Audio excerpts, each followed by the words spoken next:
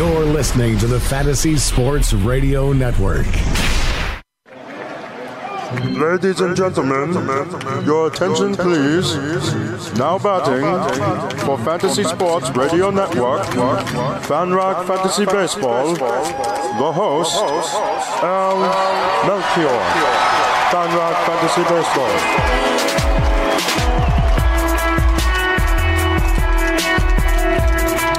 Welcome, everybody. Happy Sunday to you. End of Week 16 in Fantasy Baseball. I guess it depends what sites you play on. Some might be calling it Week 15, but you know what I mean. So thanks for joining me here on FanRag Fantasy Baseball. I'm your host, Al Melchior, and I've got a big show planned for you today. Big in all kinds of ways. First of all, it's the 2-hour Sunday extravaganza, which we've been doing for a few weeks here. So big in terms of mass quantities of time talking about fantasy baseball, and not just one, but two special guests today. In this hour, I'm going to be joined by Jon Heyman. I've been letting you know, tipping you off to that appearance over the last few shows. Very excited about that, especially with the trade deadline coming up in just over a week. Can't wait to hear what Jon has to say about who's going where and what the fallout might be of the moves that are to come. So that's coming up this hour. And then the next hour, got Jim Finch, also from FanRag Sports, on the show to talk about this week's two-star pitchers. It's a really interesting group this week. You definitely do not want to miss that discussion. So stick around for the whole thing. Got a lot coming up. Plus, a lot of the usual stuff that I do on here, breaking down the news, looking at the recent performances on the field, picking out some of the interesting players that may not make a whole lot of sense and try to make sense of them. All that stuff coming up today. So let me get right to it with the news that Dallas Keuchel made what is probably going to be his last rehab start, coming back from that nagging neck issue. He pitched, this is kind of a weird one, pitched in the rookie league with Tri-City. I think that's Appalachian League. I'm not 100% sure. But I know it's the rookie league level, so not the same level of competition, obviously. But so Dallas Keuchel could very well be back this coming weekend. The Astros are going to be playing in Detroit. So I did a little Twitter poll to see who people thought might make way for Keuchel. And they could go 6-man, just like the Indians are doing right now for Danny Salazar. But poll has closed, and sadly for me, Brad Peacock won by a good margin, 11 percentage points over Charlie Morton. That's the last person I want to see leave the Astros rotation, but I fear that the poll respondents could be right about that one. But we shall see how that plays out. Hopefully, at least for the short term, maybe nobody leaves the rotation. So we've got Dallas Keuchel coming back. And last night, scary moment with Colin Moran fouling a ball off of his face and not being able to leave the field on his own. Was taken to the hospital and actually just got an update on that situation. Moran's been placed on the 10-day DL with a facial fracture. So that does not sound very good for Colin Moran. Astros, by the way, have called up Tyler White to take his place. Lots more to come, folks, so don't go anywhere. I will be right back.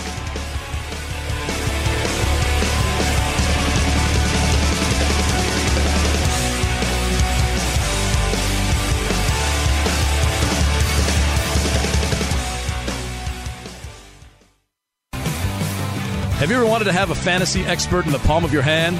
Or better yet, in the pocket of your khakis? Well, check it out. Now you can. It's the Fantasy Sports Radio Network app. Download it now to your phone, we promise. No weird viruses, no strange tracking things. Just 24 hours a day, 7 days a week of pure fantasy knowledge dropping all over your head. It's the Fantasy Sports Radio Network app. Stop being a weirdo and streaming it online. Get it on your phone. Take it with you everywhere you go.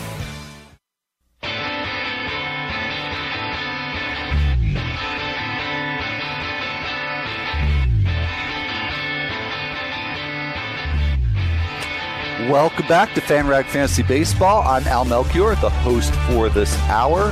As I mentioned in the very first segment of the show, got a couple of guests coming up. One very soon, Jon Heyman of FanRag Sports, going to be with me, not for this segment, but the next one. So you got that to look forward to. And in the second hour of the show, I'm going to have Jim Finch on talk about next week's 2-start pitching options. But lots of news still to get to. So let me get right on with that. And actually, let me pick up sort of where I left off with some Astros news. Talked about Dallas Keuchel probably coming back to the Astros rotation this week. Also talked about the unfortunate Colin Moran injury, facial fracture is the diagnosis there. And I also mentioned very, very quickly right before the break, Tyler White's going to be up. So he's not in the Astros lineup today, but White having a nice season at AAA so far. We saw him quite a bit last season. But Marwin Gonzalez is in today at shortstop, so you got Alex Bregman moving back over to third base, which is where Moran was playing yesterday, where White conceivably could play some time in the future. But that's the alignment on the left side of the Astros infield for their game with the Orioles, which starts in just under half an hour in Baltimore. That's Lance McCullers and Dylan Bundy. And also very, very notable, if you're still getting your lineup together for today, no George Springer in the starting lineup for the Astros. Just a routine day off. Good news there, but bad news if you wanted to have Springer in your lineup for the last day of the week. You got the outfield of Nori Aoki in left, Jake Marisnick in center, and Josh Reddick in right field. And you got Evan Gattis filling the DH spot. So we've covered almost the whole Astros lineup there. But yeah, it's always in flux there. So good to keep on top of that. And as I mentioned, Lance McCullers. Actually, it's plural. More than one McCullers. Lance McCullers on the mound for the Astros today. Wrote about him in this weekend's Sunday Streamers piece. Not been going well for him at all. So this is going to be a key start for Lance McCullers. Since this is going to be in progress for most of the show, I'll check in with you on this one from time to time, or at least I'll plan to. But his control has really regressed over the last 6 starts or so. And prior to that had been a really nice surprise for McCullers this season. Really made a huge difference in his fantasy value. Was able to go deeper into games much more consistently. Plus, just helps the ERA and WHIP when you're not giving out all those free passes. But it's really been sort of a reversion back to the earlier version of Lance McCullers, who would give you strikeouts, but not last very long into his outings. So we'll see how this one goes. The Orioles, as I've noted before on this show, one of the least patient, least selective lineups. So if McCullers does continue to struggle with control, he could very easily get by with it in this one against the Orioles. So really eager to see how that one turns out. Also mentioned in that Sunday Streamers piece that we got the Padres and Giants with their series continuing today. What a weird matchup that you got. Dinelson Lamet, who strikes out everybody, regardless of what happens in his starts. That's one thing you can always count on, the strikeouts for him. And he's facing the Giants, who are one of the worst teams overall offensively, but one of the best teams in terms of avoiding strikeouts. And then you got Ty Block going for the Giants, who has the lowest strikeout rate in the majors among qualified pitchers, going up against the team that's got the highest strikeout rate in the majors, the Padres. Very, very weird and interesting matchup there. That one doesn't start until 4 Eastern, so won't be checking in on that one during the show. But if you want to know more about that matchup, check out the column I wrote for FanRag. Back to the news. Starlin Castro back on the disabled list after a very short time off of it. He has aggravated his hamstring injury. Tyler Wade recalled by the Yankees. So that's not a good development there for Castro or for the Yankees. Hopefully a minimum stay. But I've not seen any sort of analysis of that, so we'll just have to stay tuned there. Also, Gregory Polanco on the DL, also with a hamstring injury. He's got a left hamstring strain. He had been starting to heat up a bit recently, but you'll have to look for an alternative to Polanco going into what I like to call Fantasy Week 17. Miguel Cabrera sat yesterday, again with the bruised collarbone, but that injury appears that it's not nearly as serious as it looked like it might have been. So that's a good development there. Trying to see if I can take a quick look at the Tigers lineup. There we go. And I apologize for that. And there is Miguel Cabrera in the cleanup spot at first base against the Twins and Adalberto Mejia. And that could be a nice matchup for a lot of the Tigers who hit lefties very, very well, though Mejia has gone pretty well lately. Very intrigued by him, just not in this particular start. So Miguel Cabrera back. Gerard Dyson crashed into a wall in yesterday's game for the Mariners, sustained a hyperextended left foot, and he is day-to-day.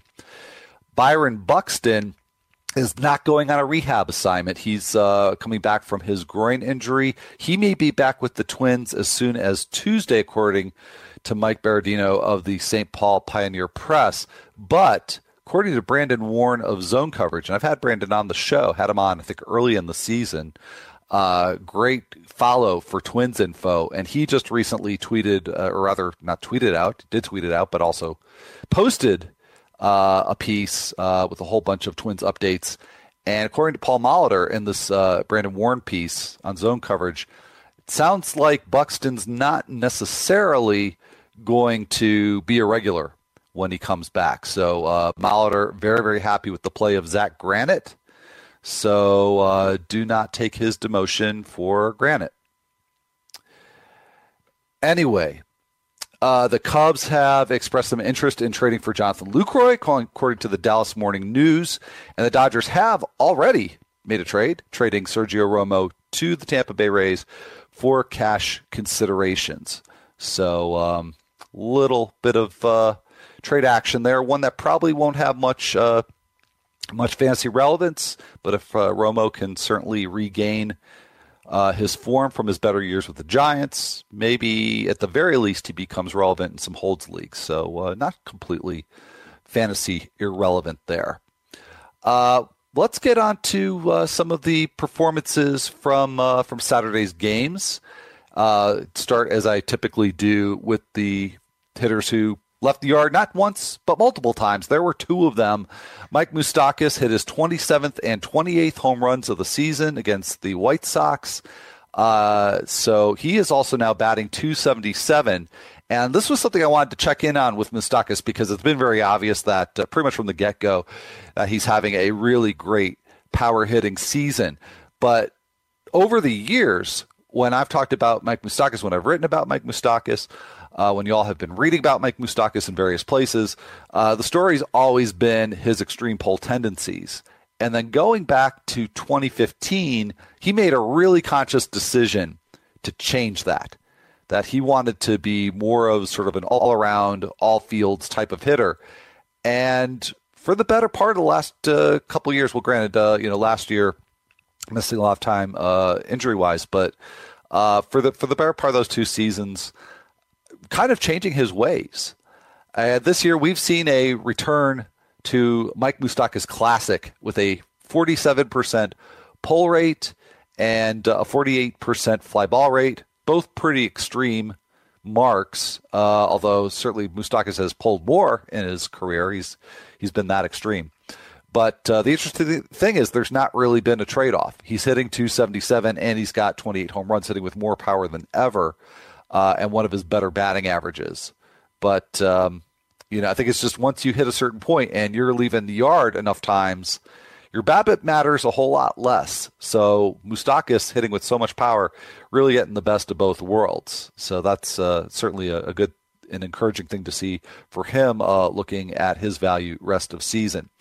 And the other player to show up on the home run leaderboard twice, not leaderboard, but the home run board twice, JT Realmuto hit his 9th and 10th home runs at Great American Ballpark in Cincy, 3 for 4 in that game. And, it's kind of interesting because Realmuto has been hitting with more power this year, but certainly not to the degree that you see from a lot of catchers in the pool, whether it's Evan Gattis or Brian McCann, or Yasmani Grandal, hitters of that ilk.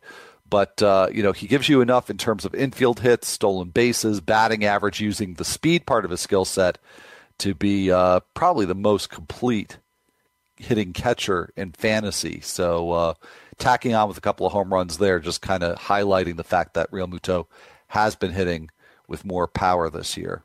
So that is going to have to be put on hold now, the discussion of the standout hitters, because we're going to go to break and come back with Jon Heyman. So don't go anywhere. Looking forward to it. I'll be right back.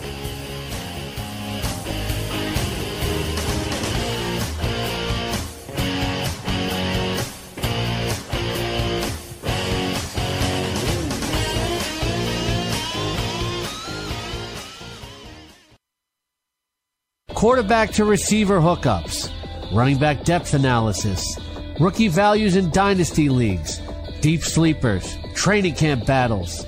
These are just a few of the in-depth features you will find inside the 2017 RotoExperts.com exclusive Edge Fantasy Football Package. Plus, you get a full year of in-season coverage as a bonus. Get the exclusive Edge Fantasy Football Package now at RotoExperts.com. Enter free radio at checkout for your special discount.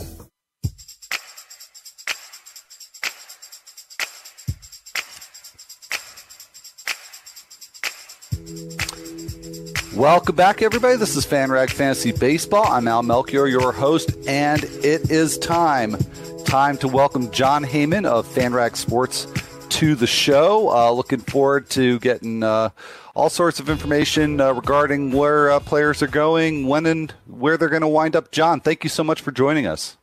My pleasure, Al. All right. Well, I know we got a lot to get to, so I'm just going to get right to it. You just recently wrote a piece about the Yankees checking in on Giancarlo Stanton. So I've got a couple of questions regarding that. And one is, where does the interest stem from? Seems like their outfield's pretty well set. And from the Marlins' perspective, how willing do you think they are to deal Stanton? Well, I think the Yankees are interested in anybody they think is great, and obviously Stanton is great, and he's hot right now. And it doesn't seem like a positional need. They certainly need pitching more, but we know they've been tied to Bryce Harper forever. Of course, they've got Judge now. Frazier looks pretty good too, so it doesn't look like the perfect fit, but it never hurts to ask. And my understanding is right now they've been told specifically by the Marlins that right now they've got to concentrate on the sale of the team before they can think about Stanton. Of course, it wouldn't be them thinking about Stanton once the team is sold. It'd be the new owner anyway. So this ownership group apparently will not be the ones to trade Stanton. If he is traded, they are willing to talk about lesser pieces, good players, but nobody of the category of Stanton, more like A.J. Ramos and guys like that. They don't want to trade even the cost-efficient stars like Real Muto and Yelich and Ozuna and Bohr, and they got to hold on to them as well. So I think the Marlins sale is going to be mostly relievers and starters that are in kind of mid-range type guys if they can trade those guys. All right. Well, and the relief market is, there's no shortage there, and I definitely want to get to that. And Ramos certainly a big part of it, but not that much quality starting pitching, it would seem, available for trade. But Jaime Garcia, I guess, still on the market. I mean, what happened there? It seemed like it was just about a done deal, but he's still a Brave. Well, things can blow up at the very last minute. It did appear that they did have an agreement. They don't want to say. Often in these cases, I did see a report by Ken Rosenthal saying there was a medical situation with one of the other players. We're not sure exactly what happened. We're hearing that Minnesota still could be the team, but obviously it blew up with them, so I wouldn't call that very likely at this point. The Yankees are one of the teams in Jaime Garcia. My understanding is there are about a half dozen teams talking about Garcia, and he certainly didn't hurt himself with a very good performance against the Dodgers, plus a grand slam as well in L.A. Yeah, definitely boosts his value for the NL suitors out there with that big-time power. I've got a question, Jon. It's a little bit of a tangent to this, but it's just, I had sort of a reaction, as I think probably other people did, seeing this unfold with Jaime Garcia. Is there a pattern in terms of how these things happen with trade negotiations? Because it just seems odd to get that far along and then to have things blow up like that. Is it just sort of random when this happens? At the end there, when there's an agreement of players, teams look over the medicals or, get doctor consultants in on things, and things do sometimes blow up at the last minute. It doesn't often happen, but not every agreement goes through. There's probably 5% or less that blow up at the end. Yeah, well, that's something at least we fantasy owners don't have to worry about in most cases. We have to check the medicals. Maybe we'd be better off if we did. But let's no, get. You don't get that opportunity. No. Let's head over to the closer market there. You already talked about A.J. Ramos, but there's a lot of good quality established closers who are still on the market. Zach Britton been linked to a couple of teams, Addison Reed, Raisel Iglesias, Justin Wilson. Where are these, at this moment, these relievers likely to head? Well, there are a lot of teams looking for relievers, so this is a much more mixed market, not clearly the seller's market that the starting pitching market is right now. Looking for a closer or a big-time reliever would include Arizona, potentially the Cubs, Tampa Bay, potentially the Dodgers. Obviously, they have a closer, but they're looking for a very, very good lefty. Colorado looking to beef up the back end. Obviously, they've got Holland as their closer as well. So it's interesting. The two closers had the best years. They're still looking for relief. But obviously, Holland and Jansen will retain their jobs. No worry there. But it's kind of a fair market where you've got a 5 or 6 good back end guys or closers available. And then you've got about a half dozen teams also looking. I would say the Yankees at this point are pretty well satisfied after getting Canely along with David Robertson that they should be okay. But the Red Sox still would be looking for a back-end guy. They, too, have a great closer, probably the best one in the American League in Kimbrel, but they could use some setup help, particularly with Joe Kelly's new issues.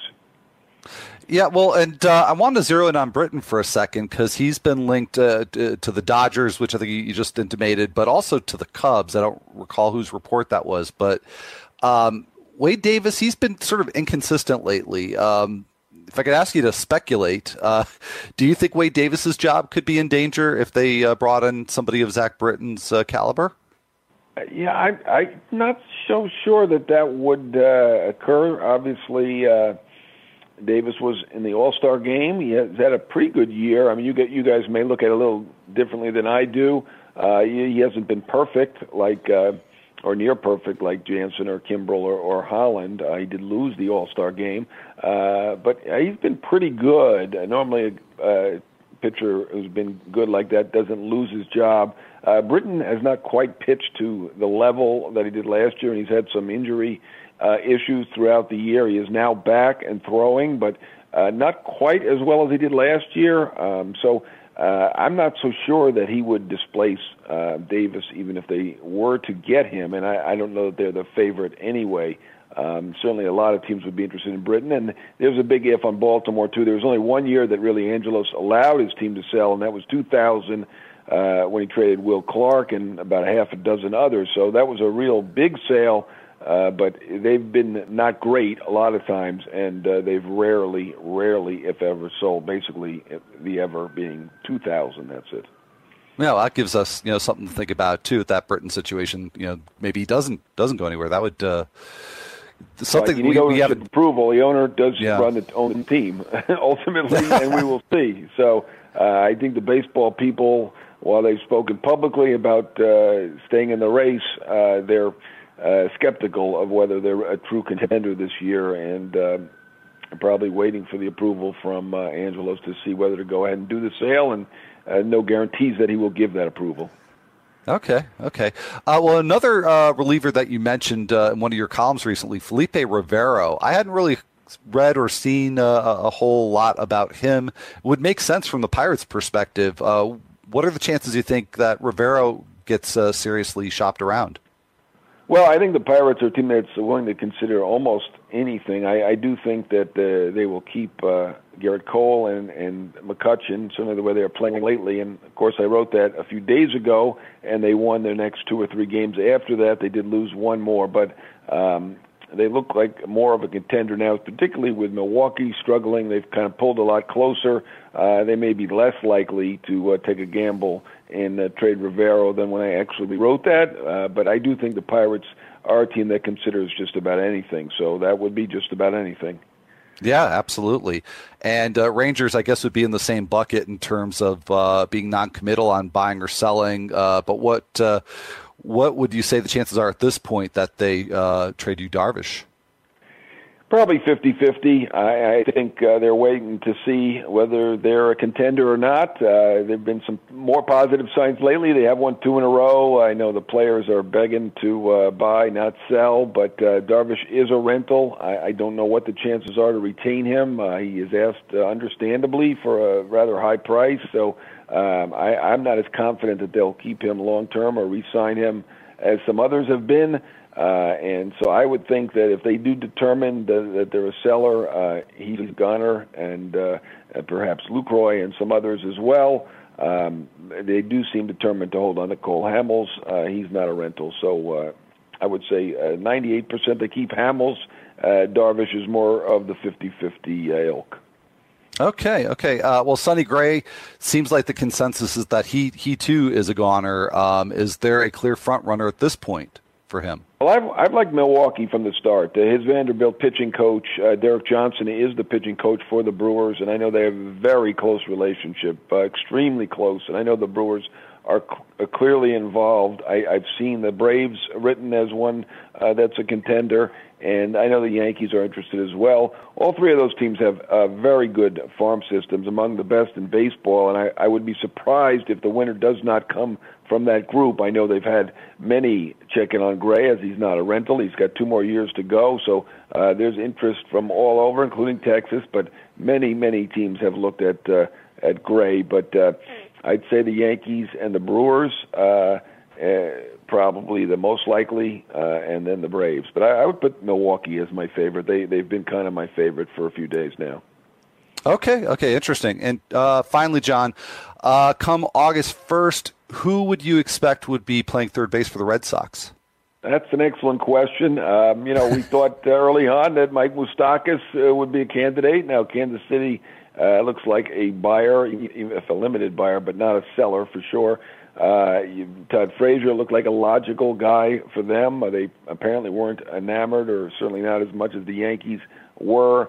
You've got now Nunez from the Giants, who will presumably be dealt, not because of Sandoval, but he's a free agent after the year, so that seems likely to happen.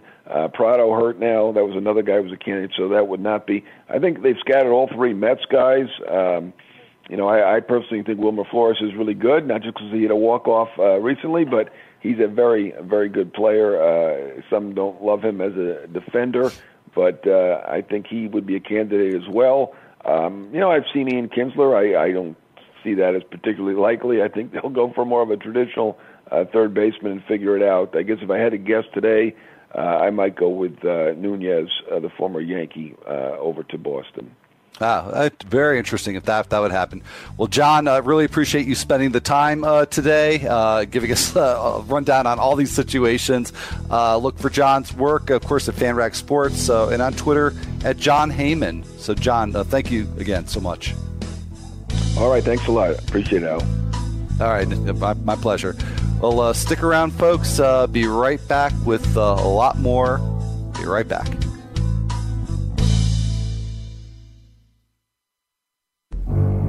In 2016, Scott Engel predicted an impressive second season from Melvin Gordon. Jake Seeley recommended Jordan Howard. Bobby McMahon forecasted a Jay Ajayi breakthrough. George Kurtz saw a big year coming from Matt Ryan. And Joe Galena picked Rashard Matthews as one of his top sleepers. These predictions turned fantasy owners into champions, and the same crew returns this year with more savvy calls in the exclusive Edge Fantasy Football package at RotoExperts.com. Don't miss the calls that create winners. Register now and enter free radio at checkout for a special discount.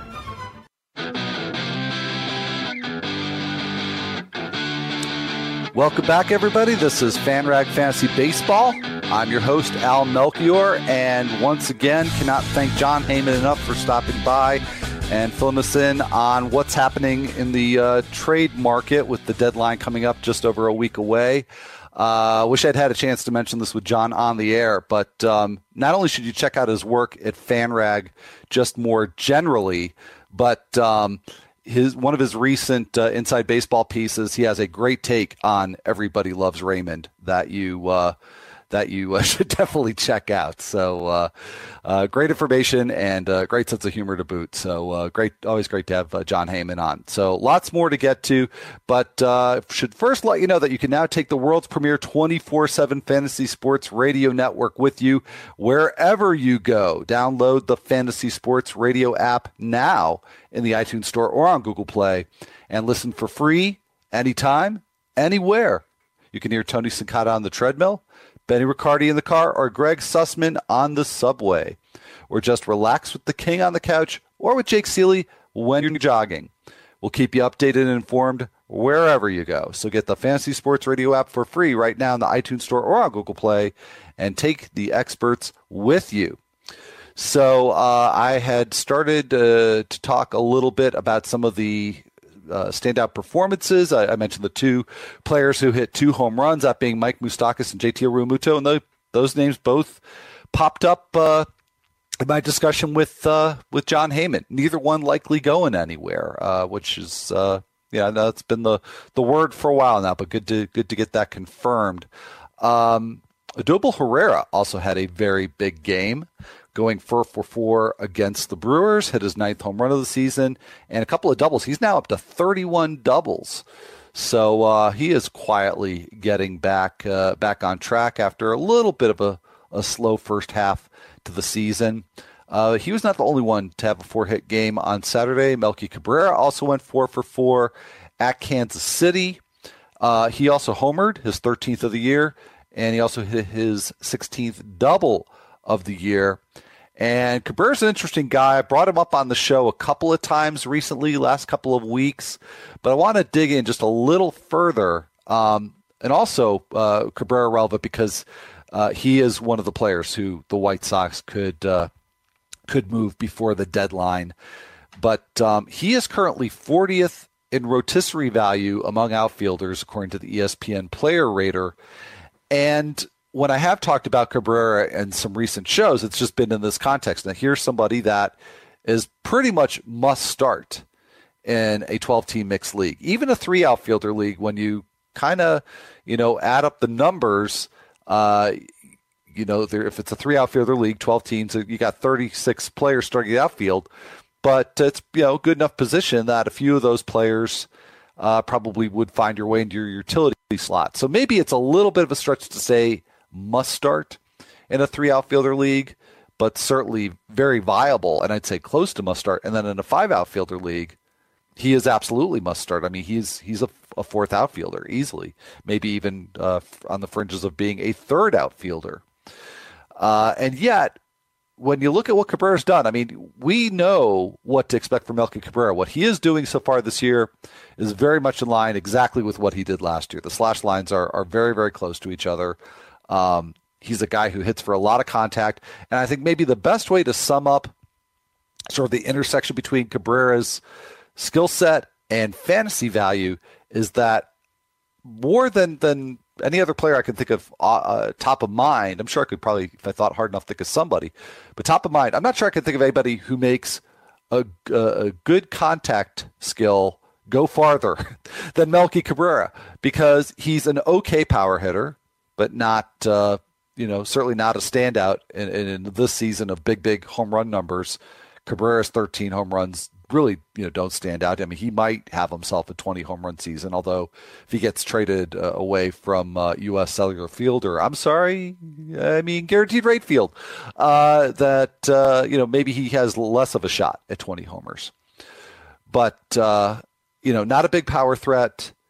He's a pretty good run producer, but, again, not exactly a standout there. And again, the one area he stands out is he doesn't strike out a lot, and he typically hits in the 290, 300 range. He's hitting 296 right now, but he's just good enough at those other things. Just enough power, just enough RBI and runs, and then you tack on the above average batting average, And that's good enough to make him a top 40 outfielder right now. Seems improbable given all the power there is out there, but it is true. So don't sleep on Melky Cabrera. I don't think anybody's really sleeping on Andrelton Simmons. People have certainly caught on to him and made him a popular fantasy shortstop this year. Had a good game on Saturday, going 2 for 4 with his 10th home run of the season against the Red Sox. And Simmons is now batting .289 to go with those 10 home runs. He also has 13 stolen bases. So, the batting average is, certainly I think that's probably as high as we were going to expect from Simmons this year, but it's really the speed-power combination that's made him valuable. He is now 6th among shortstops in roto value. And here's the reason why I wanted to make a point about talking about Simmons today.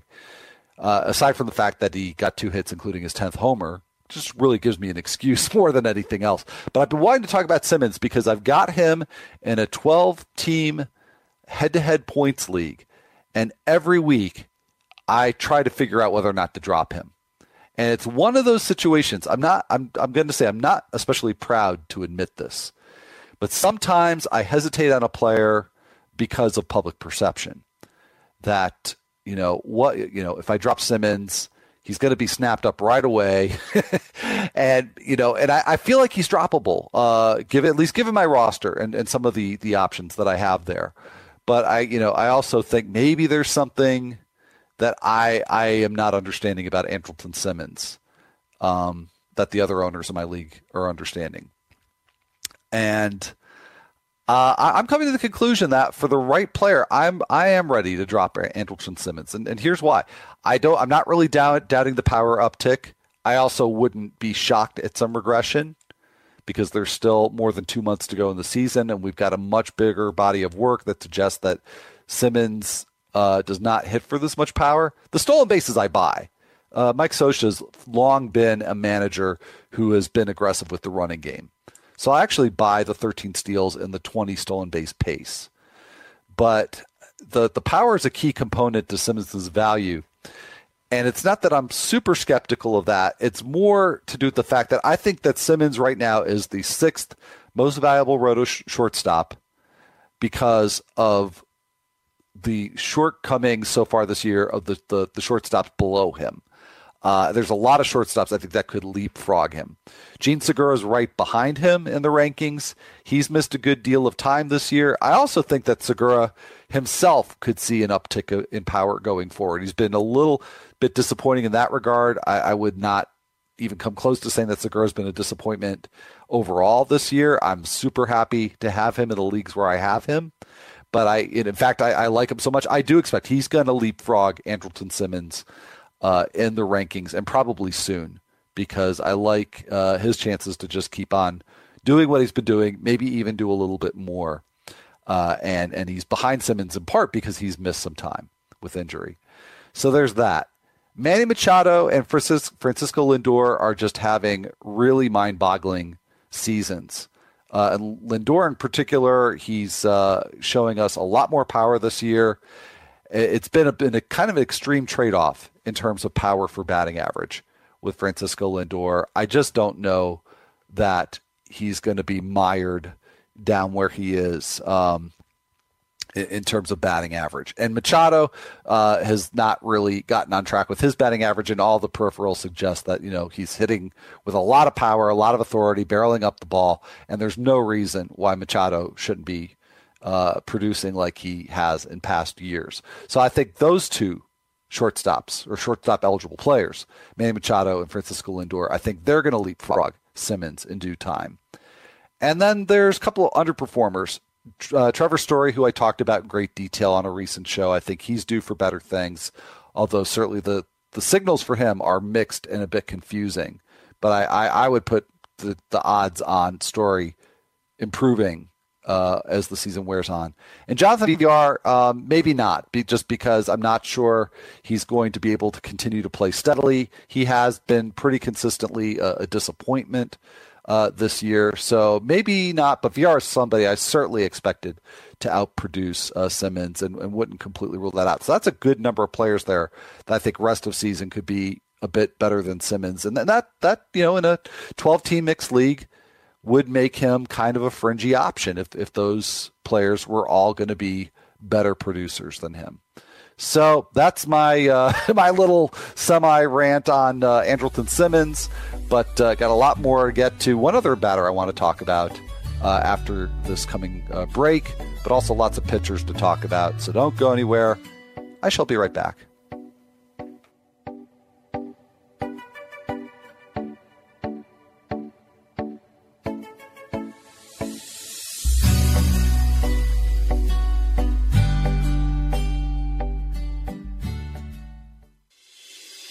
In a sport where going 3 out of 10 will put you in the Hall of Fame, it goes without saying that playing baseball is pretty hard. That's why major leaguers are always looking for any edge that they can get.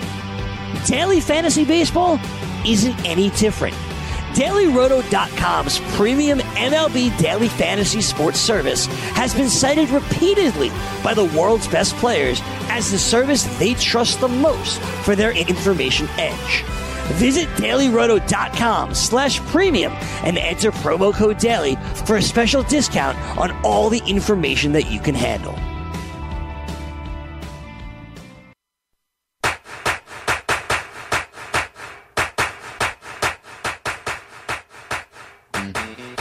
Welcome back, everybody. You are listening to FanRag Fantasy Baseball. I'm your host, Al Melchior. And last segment, I was talking about how better things are ahead for Francisco Lindor. Well, he's already got 2 hits today. Got that batting average up to 261. So 2 for 2 with a couple of singles against the Blue Jays and Jay Happ in particular. That's 4-1 now. Indians over the Blue Jays. Kevin Pillar hit a solo shot in the top of the third. That got rid of the shutout for Corey Kluber. But 4-1 there in Cleveland. Another player I wanted to touch upon before we hit the end of this hour is Alex Presley. And I haven't checked, but I feel pretty safe in saying that he's probably universally available.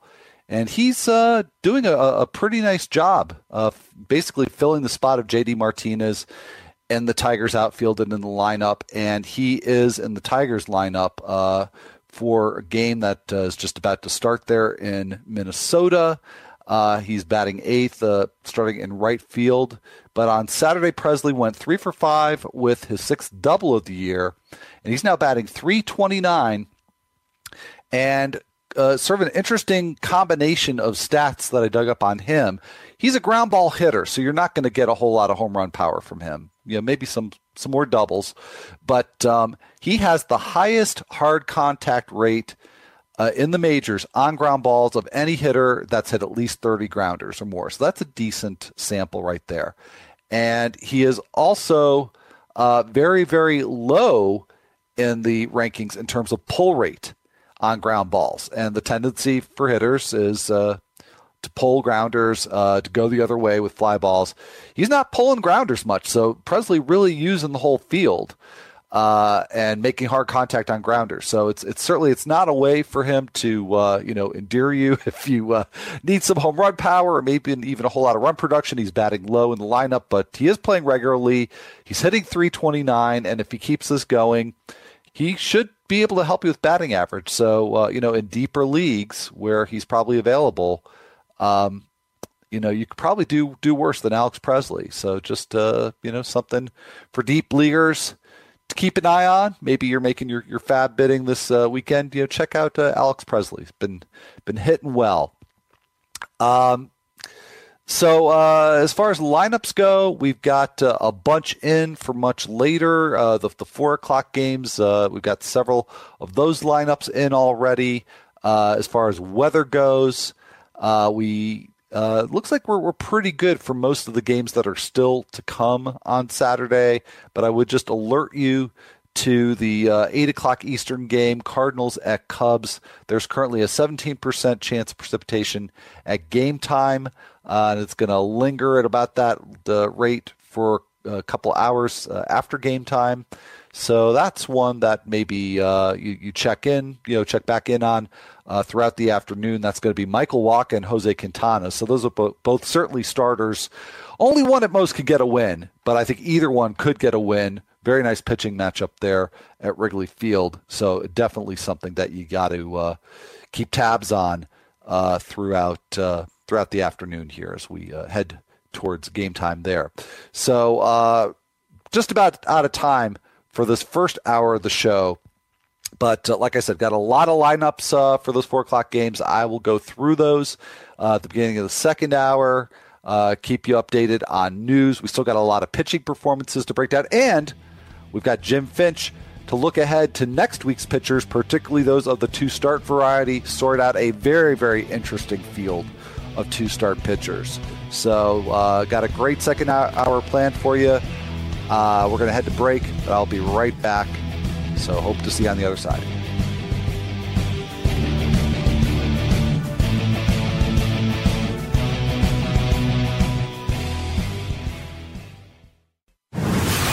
You're listening to the Fantasy Sports Radio Network. Ladies and gentlemen, your attention please.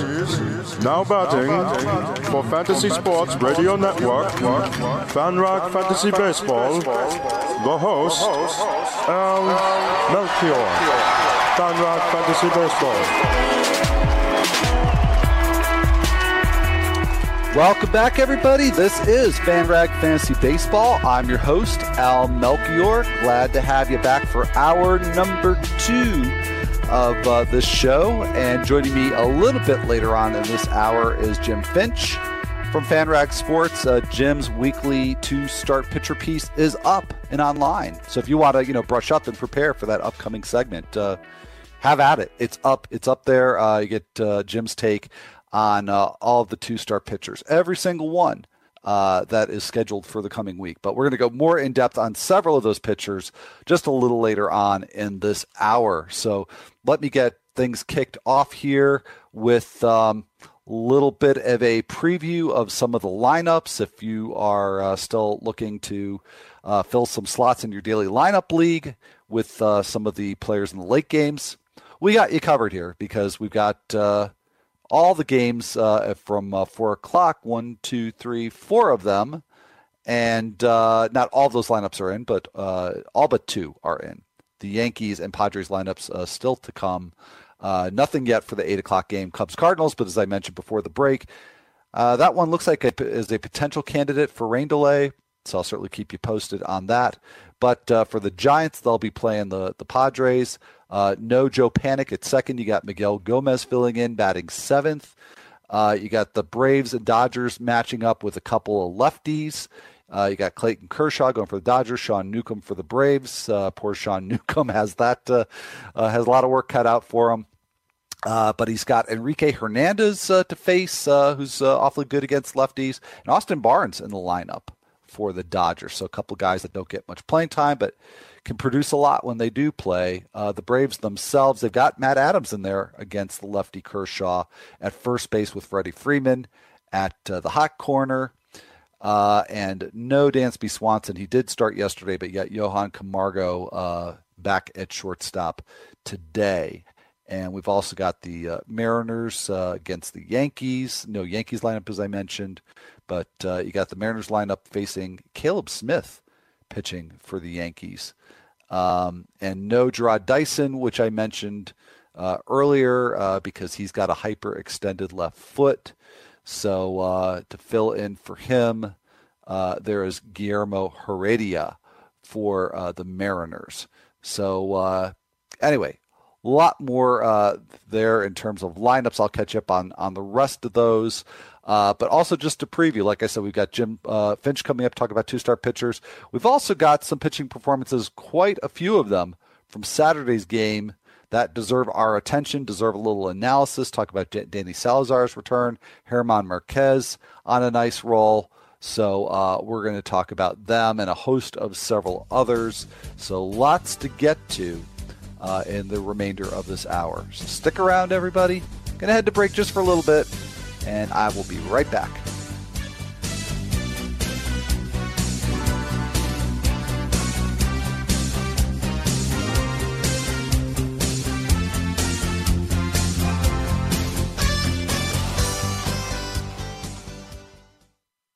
Hey, what's up, everybody? It's the Fantasy Executive, Corey Parson. It's fantasy football season right here on the Fantasy Sports Radio Network. So make sure you tune into the all-new Fantasy Football Frenzy with myself, Jake Seeley, and Wall Street Matt Medica. If we were a hip-hop group, we'd be like Migos, because we're popping right now.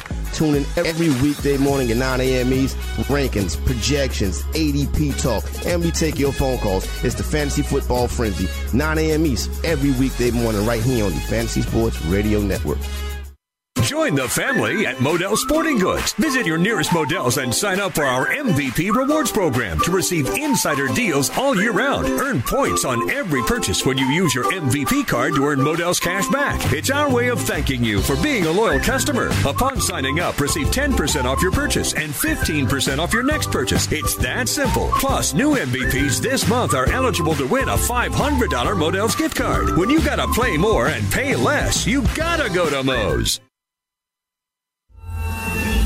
I owed the IRS $10,000. The IRS garnished my wages. They put a lien on my house. The IRS is the most powerful collection agency in the world. They do not give up until you pay. I couldn't sleep. We were being audited. I called Tax Solutions Now, and a great big weight was lifted off my shoulders. I called Tax Solutions Now, and they got the IRS off my back. Tax Solutions Now had my wage garnishment lifted in 48 hours. Tax Solutions Now can get you help. Our agents know the rules, can stop the pain, and get you the best deal. We connect you with a team of former IRS agents and tax professionals who will get the IRS off your back. We saved our home and overcame the most powerful collection agency in the world. Call Tax Solutions now. Time is running out. Call 800-910-9962. 800-910-9962. 800-910-9962. 800-910-9962.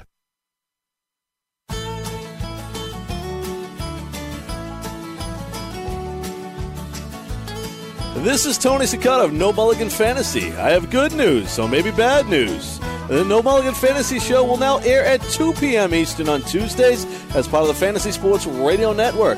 So all you guys that want excellent information in analyzing grown men competing against each other in stroke play, we have the show for you. Join myself, Tony Cicada, every Tuesday at 2 p.m. Eastern. I break down the PGA's finest recent form of every player available. We'll give you course history and some of the subtle nuances of the game that will make you a fantasy golf winner. It's the No Mulligan Fantasy Show, 2 p.m. on Tuesdays, right here on the Fantasy Sports Radio Network.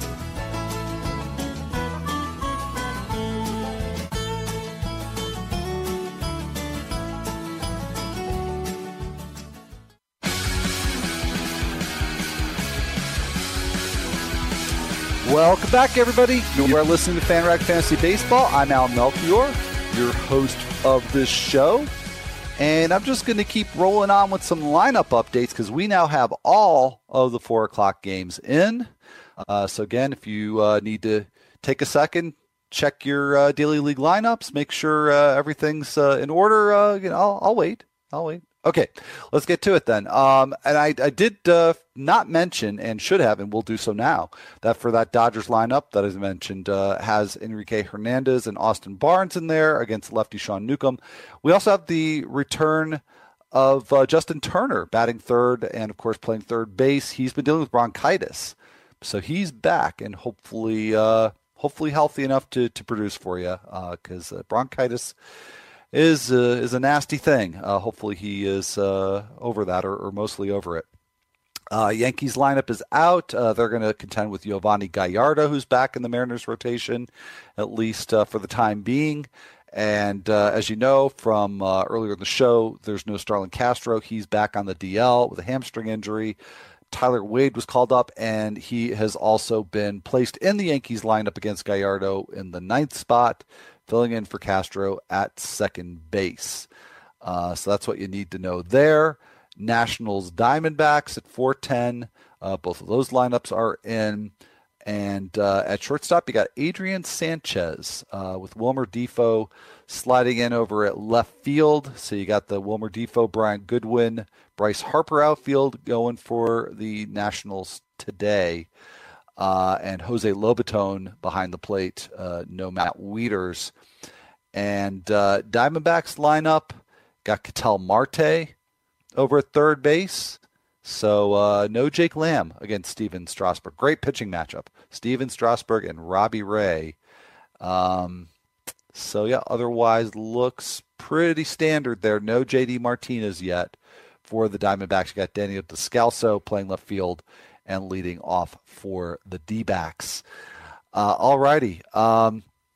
Let's, with no further ado, get to some of those pitching performances from Saturday's games. Now that we've got the Sunday schedule almost in full swing here, we got some 2 o'clock Eastern starts just about to get underway now.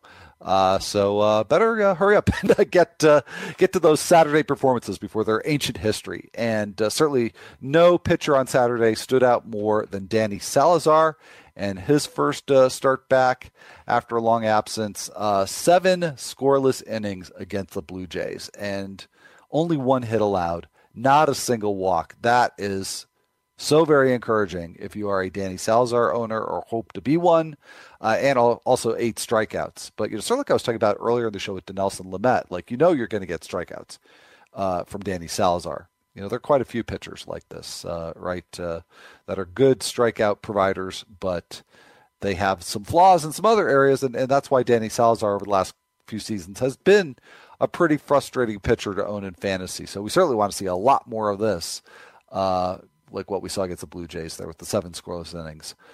So very, very encouraging there. German Marquez with a very good start against the Pirates at Coors Field, going 7 strong, allowing only 2 runs on 3 hits and 2 walks with 9 strikeouts. And that is now the 3rd straight quality start in a row from Marquez. But going into this week, he was one of the 2-star pitchers that I liked. I'm not sure what Jim Finch had to say about Marquez. I don't recall at this point. I know I certainly liked him because he had this start against the Pirates, who have really struggled against righties. And that was preceded with the Padres, who, was everybody's favorite pitching matchup. And then the first of these 3 quality starts in a row came against the White Sox. And they've had funky splits pretty much all season long where they've been one of the best teams against lefty pitchers, but one of the worst against righties. So pretty much 3 teams that have not been very good against righties.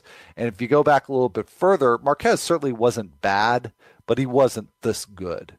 So, I think if you've had Marquez, if you had him for this 2-start week, he is a pretty good candidate to stream out if you are so inclined. If you've got one of the many 2-star pitchers that you could consider for this week, and you need a space to get them in, and I certainly wouldn't go out of my way to pick Marquez up.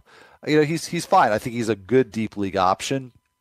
I just don't think that he's going to continue the way that he has over the last 3 starts. So for whatever that's worth. And I just saw out of the corner of my eye from my Twitter page that I had up that there was an update here on the Marlins. So especially since this was a situation I discussed in hour 1 with John Heyman, I think it's worth an update that the Miami Herald is reporting that Marlins president of baseball operations, Michael Hill, has said that the team has no intention of trading Giancarlo Stanton. So pretty much echoing what we heard from John Heyman in the first hour, but also among players that they're not going to trade. And some of these are familiar names from some previous reports. Justin Bour, Christian Yelich, JT Realmuto, Marcell Ozuna, and Dan Straley. Straley to me is the interesting one because he certainly would have a lot of value. There's not a lot of quality starting pitching available on the market. I think the Marlins could get a really nice haul for Straley, but apparently they want to build around him instead of using him as a piece to bring in some players for the future. So Something to just tuck away, some information to tuck away about Dan Straley as well as the other players on that list. So back to pitcher Palooza. We had the Nationals and the Diamondbacks yesterday with a pretty interesting pitching matchup. We had Tanner Roark, who has really struggled at times this year, and Anthony Banda making his major league debut against the Nationals. Man, that's a tough assignment for your first start, for your first appearance as a major leaguer. He did quite all right. I mean, he gave up 4 runs in 5 2/3, so that doesn't sound terrific. But he got 5 strikeouts and no walks, did give up 7 hits. A lot of that damage came later in the start. So while the line itself is not impressive, when you consider the degree of difficulty with that one, that definitely gives you some pause to think about Anthony Banda going forward. Again, not as a 12-teamer or maybe in a 14-teamer, but in deeper leagues. And it's not just based on this one start against the Nationals. I mean, he has been a pretty good strikeout pitcher in the minors. The thing to worry about with Banda is giving up some home runs at Chase Field. So maybe he's, somebody that you could stream in a deeper league. But, let's say a semi-encouraging major league debut. Tanner Roark, on the other hand, blew the doors off of a Diamondbacks team that's been really tough against righties. 7 innings pitched, just 2 runs allowed on only 3 hits and a walk, and 11 big strikeouts. I mean, that just looks really out of place for Roark, because while he has been very good at times, including all of last season, his appeal is not as a bat misser. His appeal is as somebody who generates a lot of soft contact. So not the typical way that Roark succeeds, and not against a lineup that you would expect that would be an easy one for him. There were a few lefties in that lineup. Roark has had pretty poor lefty splits this year. He's been very good against righties, so there's really no concern there. So not the opponent that you would have thought that Roark would get back on track against, but we'll see how he fares going forward. But this is a really, really good sign for Tanner Roark. John Lester with another good start. This one against the Cardinals, going 8 innings deep with 10 strikeouts and no walks. Love to see that. And only 3 hits, giving up just the 2 runs over 8 innings for Lester. So really, really good to see that. Brent Suter on the back end of what looked to be a promising 2-start week. The first start was not really, it was kind of disappointing, not that great. But against the Phillies here in Philadelphia, this is more like it. 6 innings for Suter, 1 run on 5 hits and no walks and 5 Ks. Suter, a really, really soft tosser, typically throwing in the mid-80s. So get 5 Ks in the start. You'll definitely take that, and the rest of that line is very good from Brent Suter. So I think he certainly has earned himself some more time in the Brewers rotation. I am considering whether or not to drop him. However, I picked him up for the 2-start week in 15-team mixed roto, that being in Tout Wars. So he is certainly a candidate that I am consider dropping for the coming week. And the pitcher I'm actually thinking of bidding on, and I probably, not helping myself by stating this publicly, but, I think it's worth talking about on the show, is Rafael Montero, who's really been surprisingly good, and had to do some research on him for the Sunday Streamers column. He's pitching today against the Oakland A's, who are a team that strikes out very much, especially against right-handed pitching. That one actually, I think, has just gotten underway. So maybe we can check in on Montero and make sure. He's given up a run already in the top of the first. So maybe I ought to think twice about that one. We'll check in on Montero. Anyway, enough about Suter, enough about Montero. We got to head to break. And when we come back, going to be joined by Jim Finch of FanRag. Talk 2-star pitchers, so don't go anywhere. You're not going to want to miss it.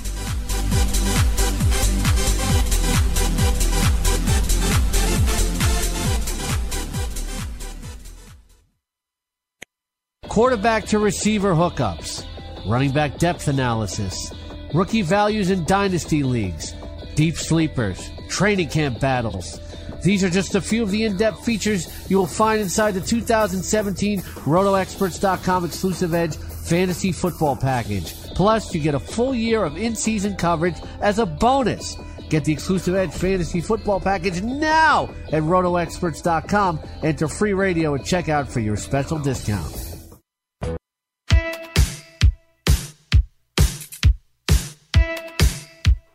Welcome back, everybody. You are listening to FanRag Fantasy Baseball. I am Al Melchior, your host of the show, and been looking forward to having a little discussion about two-start pitchers, and I think I'm ready to have that discussion now. And joining us for the show is Jim Finch from FanRag Sports, of course, but also from Fantasy Assembly. So, Jim, thank you so much for taking the time to join us today. Thanks for having me again. Ready to start talking about some two-star pitchers?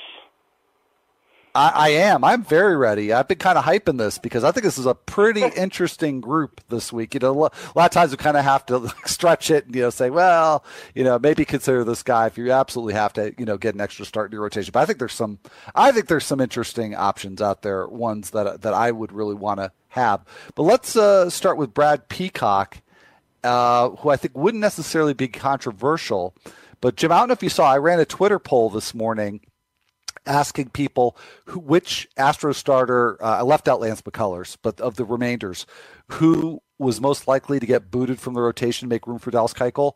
And the winner, or I guess you could put loser, in the poll was Brad Peacock. And I tend to think that they might be right. And that would be really disappointing to me. So let's just say, even if they went six-man, Peacock would probably lose that second start at the Tigers. So he's, for now, at Philadelphia, at Detroit. How do you sort this all out for Brad Peacock this week? Well, I got my little voodoo doll out, so I'm secretly hoping Colin McHugh trips and sprains his ankle, or Charlie Morton develops a blister so he can stay in the rotation. But I have to agree, he's the odd man out there. I mean, it's basically like Mike Montgomery in Chicago. I mean, he's done great. He's going deeper into games. He's done everything to keep his job, but he does have that bullpen presence to where they can put him back and forth. So he'll probably lose that second start, but even losing it, his first start's going to be against Philly. And if you're going to compare some of the questionable two-start pitchers to a one-start pitcher like Brad Peacock against Philly, I mean, I don't think there's a question in my mind that he should be started. I agree, absolutely. And I have been starting him in one-start weeks, so this one, especially with the Phillies, is absolutely no different. R.A. Dickey, this kind of surprises me. Maybe it shouldn't, Jim, but he's widely unowned. Even CBS, which tends to have deeper leagues, he's out there in more than 60% of leagues right now. He's got the Diamondbacks at Chase Field. That's a tough one, but then he gets the Phillies at Citizens Bank Park. You think Dickey stays on a roll and is worth picking up right now? I think he's definitely worth picking up. I think a lot of people are underestimating him just based on his past, sort of like Jhoulys Chacin and San Diego, another two-star pitcher that people just look at the past history and they just sort of dismiss him. But before this last start, he had 5 starts in a row with 1 run or less. I mean, four games with only 1 run in each of those. He's going 7 innings, so he's chewing up the innings for your team. And he's already faced the Diamondbacks less than a week ago, and he held them to 1 run. I mean, they got a few hits off of him, but Atlanta's defense is pretty good to where he was able to hold him in check, and I think he keeps on rolling. His second start's against the Phillies, and Philly's right there basically with San Francisco and San Diego for teams I'd like to stream against. So, yeah, I think he's definitely worth picking up this week and taking a shot in the stream. Yeah, no, I agree, and you also mentioned Chacin, and so Dickey, Chacin, and let me throw in a third one, Seth Lugo. Who, if you could only add one, which one would you add? Chacin. I've been pumping him for several weeks now, and nobody seems to want to listen to me, so maybe they will this time. The guy's a machine at home, and he's got the Mets in Pittsburgh at home this week. I mean, I like Lugo as well. I would probably put it Chacin, Lugo, and then Dickey as far as the order goes. Yeah, hard. I think they're all good pickups, so hard to go wrong there, I think. Getting to some riskier ones, Jordan Montgomery at home at Yankee Stadium. He's got the Reds and the Rays. I'm kind of worried about this one with him at that ballpark. How about you? You know what? Looking at his numbers, the ballpark factor doesn't seem to come into play here. I mean, he's got the same numbers on the road and away, so I think it really comes down to opponent. And the bigger thing with Montgomery is, can he go enough innings in either one of these games to be fantasy relevant? I mean, you look at his last 5 starts, you got 7, 5.1, 4.1, 4, and 6. So you got 3 games under 6 innings. In all 3 of those games, he's given up 2 to 3 runs, which isn't bad if you're going 6 or more, but the lower the innings, the higher the ERA, the higher the chances with the whip. The one thing he's got going in his favor is both teams are basically below average for the month on the road and against lefties, so he does have a chance, given the poor hitting for each team, to maybe stretch it to 6. But if he doesn't stretch it to 6, then you could be in trouble with him. Like I said, I don't see Yankee Stadium being a problem. It's more about the innings with me with Montgomery. Okay, so even with 2 starts, I mean, if it was him versus a 1-start option, would that worry you less then? I would probably go with a 1-start option. I mean, thankfully, I've built my teams to where I don't need to look at any of these guys in the waiver wire, but I would probably go with a 1-start option over Montgomery. All right, that's it. Yeah, that could be a whole other segment in the future then, Jim, because I go the opposite way and I try to leave a couple spots open to stream every week. So it's had mixed results for me this year, I have to say. Kevin Gausman, I have a feeling, I'm too tempted here because he was very good the last time out, but it's been really up and down. Just seems whenever he's finding his groove, he just goes out and implodes. And he's got some implosion potential with the Rays and the Rangers, but both of those teams also offer some great strikeout potential. So, is this a case of reward outweighing the risk? I don't know. I'm kind of torn on him because, like you said, he has had some great starts, and then he's had those games to where you just want to dump him off your roster. I mean, a 7.98 ERA on the road, that's the one thing that kind of sways me away from starting Guzman, but Texas has been so bad lately, and Tampa Bay is mediocre at best. He could get one good game out of there, but I don't see him putting up 2 good games in a row, and one bad game, I think, could offset any gains you get from the other. So you're taking a big risk with him. You'll get strikeouts regardless of what you do, but ERA and whip are a big factor on this one. Okay, well, and I think he got a similar dilemma with Blake Snell. I think matchups are a problem for him, it seems like, almost every time out. But I love this Orioles matchup for Blake Snell because what he needs is to face a lineup full of hitters that are not afraid to go after bad pitches. And the Orioles have been one of the least selective teams in the majors this year. But then he's got the Yankees at Yankee Stadium, which just really frightens me for Blake Snell. So do you see it the same way? And if so, which start is going to be the determinant here? The Yankee one, I'm not as worried about right now just because the Yankees, just like Texas, they're not really hitting, so the home park factor isn't as much of a factor for me. I think Blake Snell's got basically the same problem Montgomery is. He doesn't go deep into games. He's gone past the 5th inning once in his last 10 starts. He's got 3 or more walks in all but 2 of those 10 starts, and he doesn't have a win to his name. So it's like the matchups may be good, but you're not going to get a win out of it. If it's a quality start league, you're definitely sunk. And the inconsistencies here, I mean, he has a chance, but I wouldn't risk it. All right, well, we're going to kind of continue a trend here because, Snell, Gausman, a lot of volatility there, but a lot of upside, I think, with both of them. I think that definitely applies to Luis Castillo. He's also got the Yankees at Yankee Stadium, but then the Marlins at Marlins Park. I'm wondering which Castillo is going to show up there. I mean, if you look at his minor league numbers, in the minors he had low walks, he had limited home runs, and he had mediocre strikeouts. And so far in the majors, it's been the complete opposite with high strikeouts, high home runs, and walks. So maybe he'll figure things out and revert back to his minor league form and improve a little bit, or he could continue on or get worse from where he is. I mean, the Marlins, they're hitting the ball well, but they're not hitting for power and scoring runs much. And like I said, the Yankees are struggling right now. So it's another pitcher. He'll go 6 innings, he'll get you strikeouts, but the score could go either way on this one. But I do feel safer with him over any of the pitchers that we mentioned so far with Guzman, Snell, and Montgomery. All right, well, that's a clear pecking order then. Throw you a couple more pitchers here, Jim. Jason Hamill, he's got the Tigers and the Red Sox on the road, and Vince Velasquez home against the Astros and Braves. Where would you put them as compared to Castillo?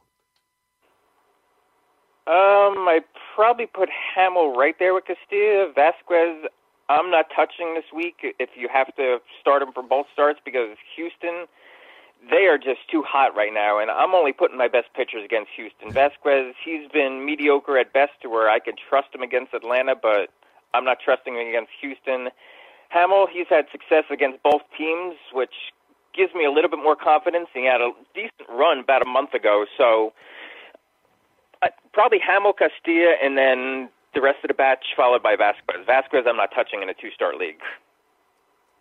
All right, well, I got one more for you, Jim. Matt Cain, and just, looking at the column, I'm trying to remember, you think you had him at 50-50? You had him higher than I was expecting. So basically, what's the case for considering Matt Cain, who's got the Pirates on the road and the Dodgers at home?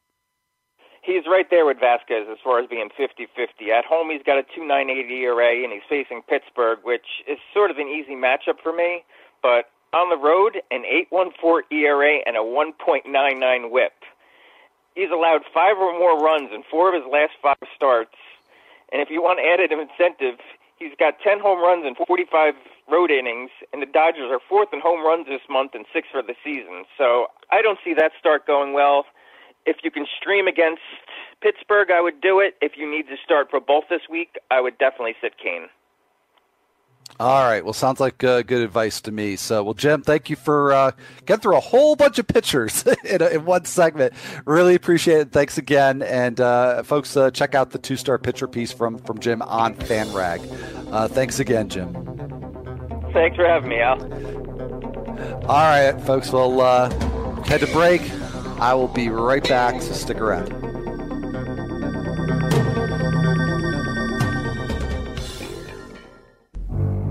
In 2016, Scott Engel predicted an impressive second season from Melvin Gordon. Jake Seeley recommended Jordan Howard. Bobby McMahon forecasted a Jay Ajayi breakthrough. George Kurtz saw a big year coming from Matt Ryan. And Joe Galena picked Rashard Matthews as one of his top sleepers. These predictions turned fantasy owners into champions, and the same crew returns this year with more savvy calls in the exclusive Edge Fantasy Football package at RotoExperts.com. Don't miss the calls that create winners. Register now and enter free radio at checkout for a special discount.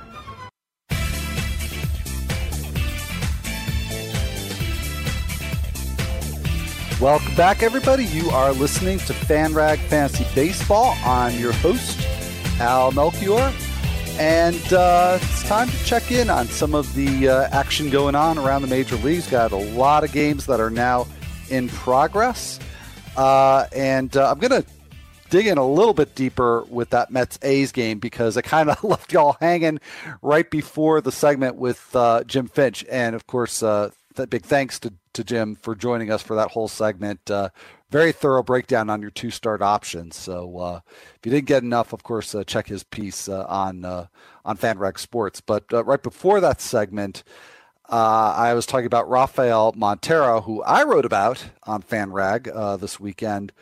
And at that time, I'd mentioned that the A's had jumped out to a 1-0 lead. It is still 1-0 in the bottom of the second with the Mets batting, and it was a Marcus Semien solo home run that put the A's on the board against the Mets and Rafael Montero. And it's a little bit maybe ironic, I guess. Hopefully I'm using that word a little more accurately than Alanis Morissette. But one of the things I wrote about in regard to Montero is that he's been really, really stingy with home runs. In fact, he had not given up a home run over his previous 32 innings. And that was part of the appeal I liked for him as a streaming option today. But the other thing is he's just been getting a lot of strikeouts over that same 32-inning period, which covers not only 4 starts, but 4 lengthy relief appearances. I think they were all like 2 innings or more.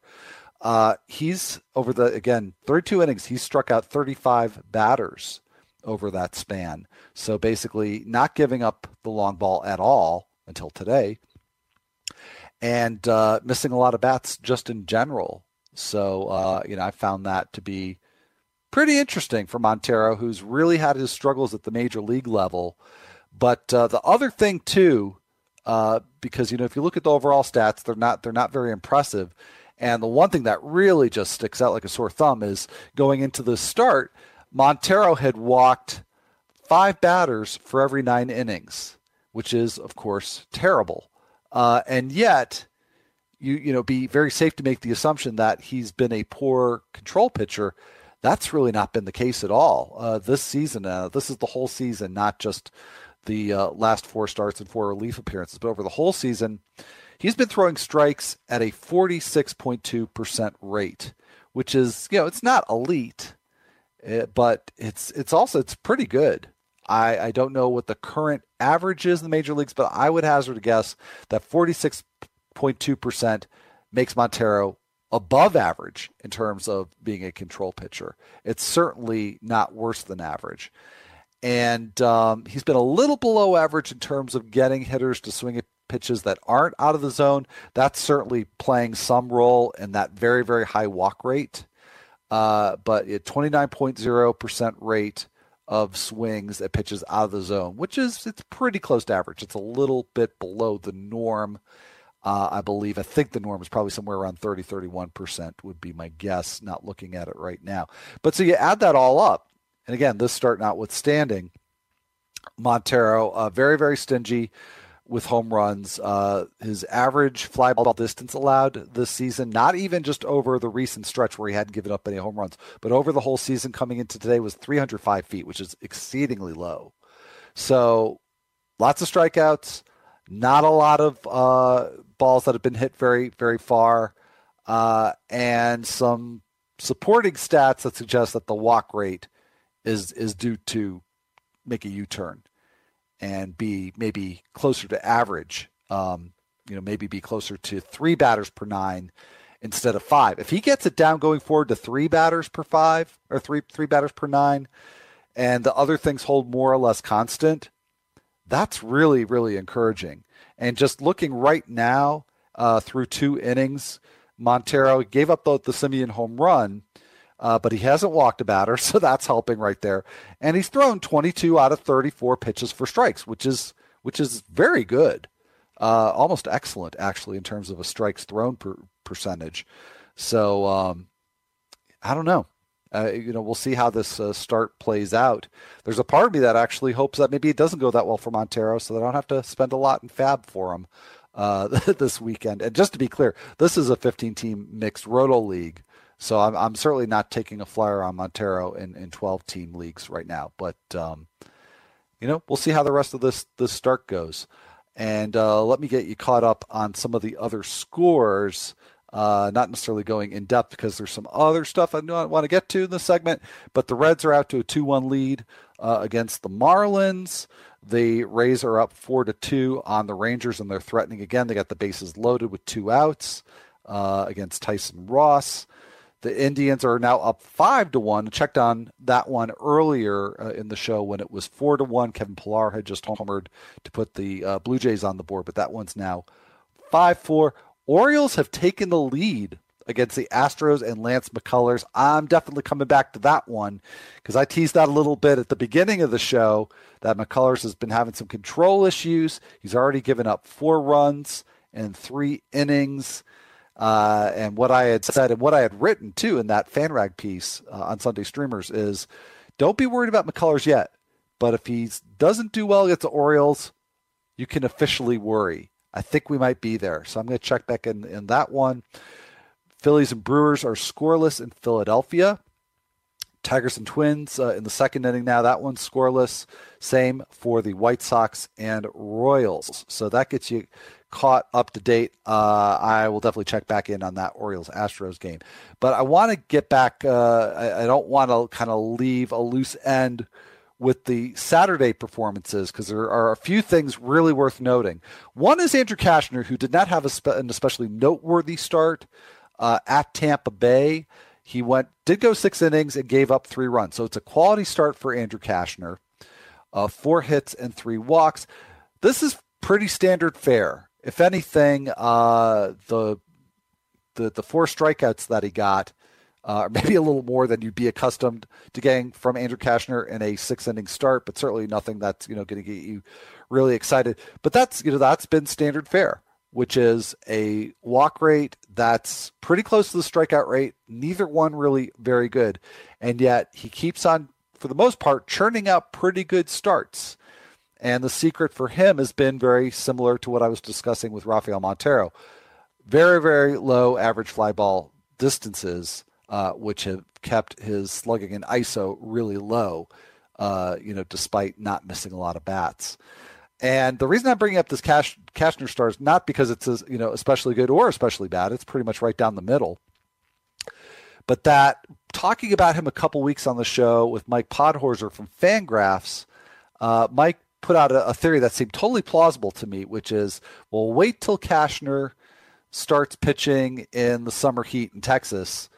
And, as the temperatures rise, and not just in Texas, around the major leagues, but especially in Texas, those numbers are probably going to get a lot worse in a big hurry. Now, this start was in Tampa Bay, so it was under the dome at Tropicana Field. But over his previous 5 starts, Cashner gave up only 2 home runs combined. So, we're getting into the dog days of summer here, and it's been pretty much status quo for Cashner in recent starts for him. So I found that interesting. If you had any, inkling at all to give Cashner a try. And again, probably would need some pretty good matchups or at least 2 starts in a 12-team league. But in anything deeper, I think Cashner I think we're deep enough into the season now. The weather's gotten hot enough now. I think he's legit for what he has done up to this point in the season. Also relevant in that game, Alex Claudio got another save. So we've got Keone Kela off of the DL. I think a lot of us were anticipating he was going to start stealing those saves away from Claudio. But it's Bannister keeps going to Claudio game after game after game. And I'm starting to think that it's really Claudio's job to lose at this point. Maybe that's a little premature. Kela hasn't been off the DL for that long, but Claudio's just been really good. And, I'll repeat something that I said on the show probably a week or 2 ago. When you look at the whole group, including Kela, that is Matt Bush, Jose Leclerc, who seems to be pretty clearly out of this mix. Overall, Claudio's been the best of the bunch in terms of SIERA, XFIP, FIP, all those measures. So, if he's out there and you need a closer, I'd feel pretty good about putting a claim on Alex Claudio. And the same goes for Sean Doolittle, a very, very similar situation in Washington where he and Ryan Madsen were brought over is a combo deal, and it's been Doolittle getting the saves, and he's faced his share of righties in doing so. So the usage pattern suggests that Doolittle would be the primary closer there. Dusty Baker says he's going to make decisions based on matchups. I wouldn't rule that out going forward, but Doolittle is clearly at this point the reliever to speculate on out of that situation. So Doolittle and Claudio, I feel good about them at this point, relying on them for some fairly steady saves and also just some good numbers overall. Claudio's not going to give you a whole lot of strikeouts, but he's going to help you pretty much every place else. So anyhow, time to go for break. I promise you I will check back in on Lance McCullers when we come back. So don't go away.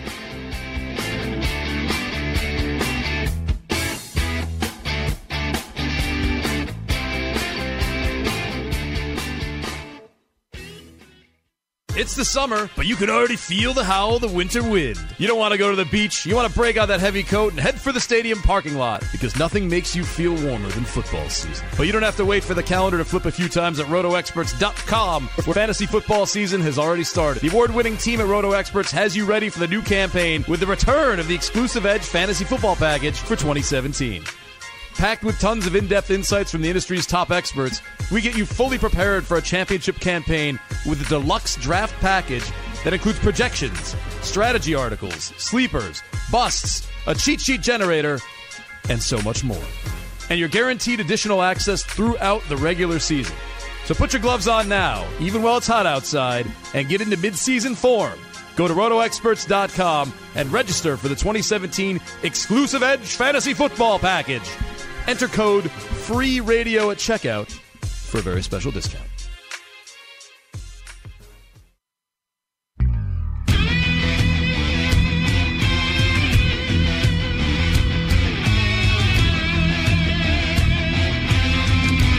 Welcome back, everybody. This is FanRag Fantasy Baseball, and I'm your host, Al Melchior. Good to have you back for the final segment of this 2-hour Sunday extravaganza. And, of course, lots of stuff going on right now in terms of Major League Baseball. I am going to check in on the Astros and the Orioles in just a moment, but also just a reminder that tomorrow, early weekly lineup block. It's there's a 12:20 Eastern first pitch because you've got the White Sox, and actually I might be wrong on that time, so let me double check real quick. But I know it's an early start, and I apologize. That's 12:20 Mountain Time, 2:20 Eastern. So if you're a Mountain Time, you definitely got to get up a little earlier, get those laps in place. But even in Eastern Time, 2:20 White Sox and Cubs. First pitch, so make sure you get those lineups in early. And one dilemma that you might have is whether or not to start Lance McCullers. It's not going well for him today in Baltimore, and as I prefaced a little earlier in the show, that it's not really been going well for McCullers, just generally speaking, this season. But just to update you right now, it is 4-3 Baltimore. In the top of the fourth, I believe, or let's see. Yes, it is the top of the fourth there in Baltimore. So Orioles up 4-3, and the line on McCullers right now, after 3 innings, 4 runs on 5 hits and 2 walks with a strikeout. So not encouraged by those 2 walks in 3 innings. And nor am I encouraged by the 1 strikeout, because that's the ticket for owning McCullers, right? You're going to get a lot of strikeouts. And he's facing an Orioles team that strikes out a ton. So this is not a good beginning for McCullers. He has thrown 35 of 62 pitches for strikes. That's a 56% rate, which is very, very low. And unfortunately is all too much in line with what we've seen from him lately. Over his preceding, 3 starts, I think is a good cutoff here. Yeah, he's thrown only 60% of his pitches for strikes, walked 7 batters over 14 1/3, so just shy of a walk every other inning for him. So it's been a tough run for McCullers, and if we go all the way back to the beginning of June, he's made 6 starts. Only one of those has gone more than 5 1/3 innings. So this is getting to the point now with the 7th start in a run where he's been inefficient, not going deep into games. We'll see how deep McCullers lasts in this one at this rate. Not very long. Too many walks. So that's going to be a tough call, to be sure, for Lance McCullers. But we shall see how this turns out for the rest of this particular game. And as far as that goes, we talked about some good 2-start options with Jim Finch earlier. If it were between McCullers and, say, a 2-start Jhoulys Chacin, oh boy, that's tough. I guess it would depend on my other rotation options, and also if McCullers finishes strong in this start today. But that's something that I would have just waved off easily a few days ago, maybe a week ago. And that's one now I would have to look at and see what my alternatives were, and see what see how he finishes out this game, and see if there's something redeeming there for McCullers. So we'll have to just check in on that one. And as far as tomorrow goes, like I said, early lineup block, but I will be here 3 o'clock Eastern. So looking forward to seeing you then. Going to have Nathan Dockin on the show from the Nasty Cast. That'll be fun. So good luck for the rest of today. Looking forward to seeing you on Monday. Have a good one, everybody.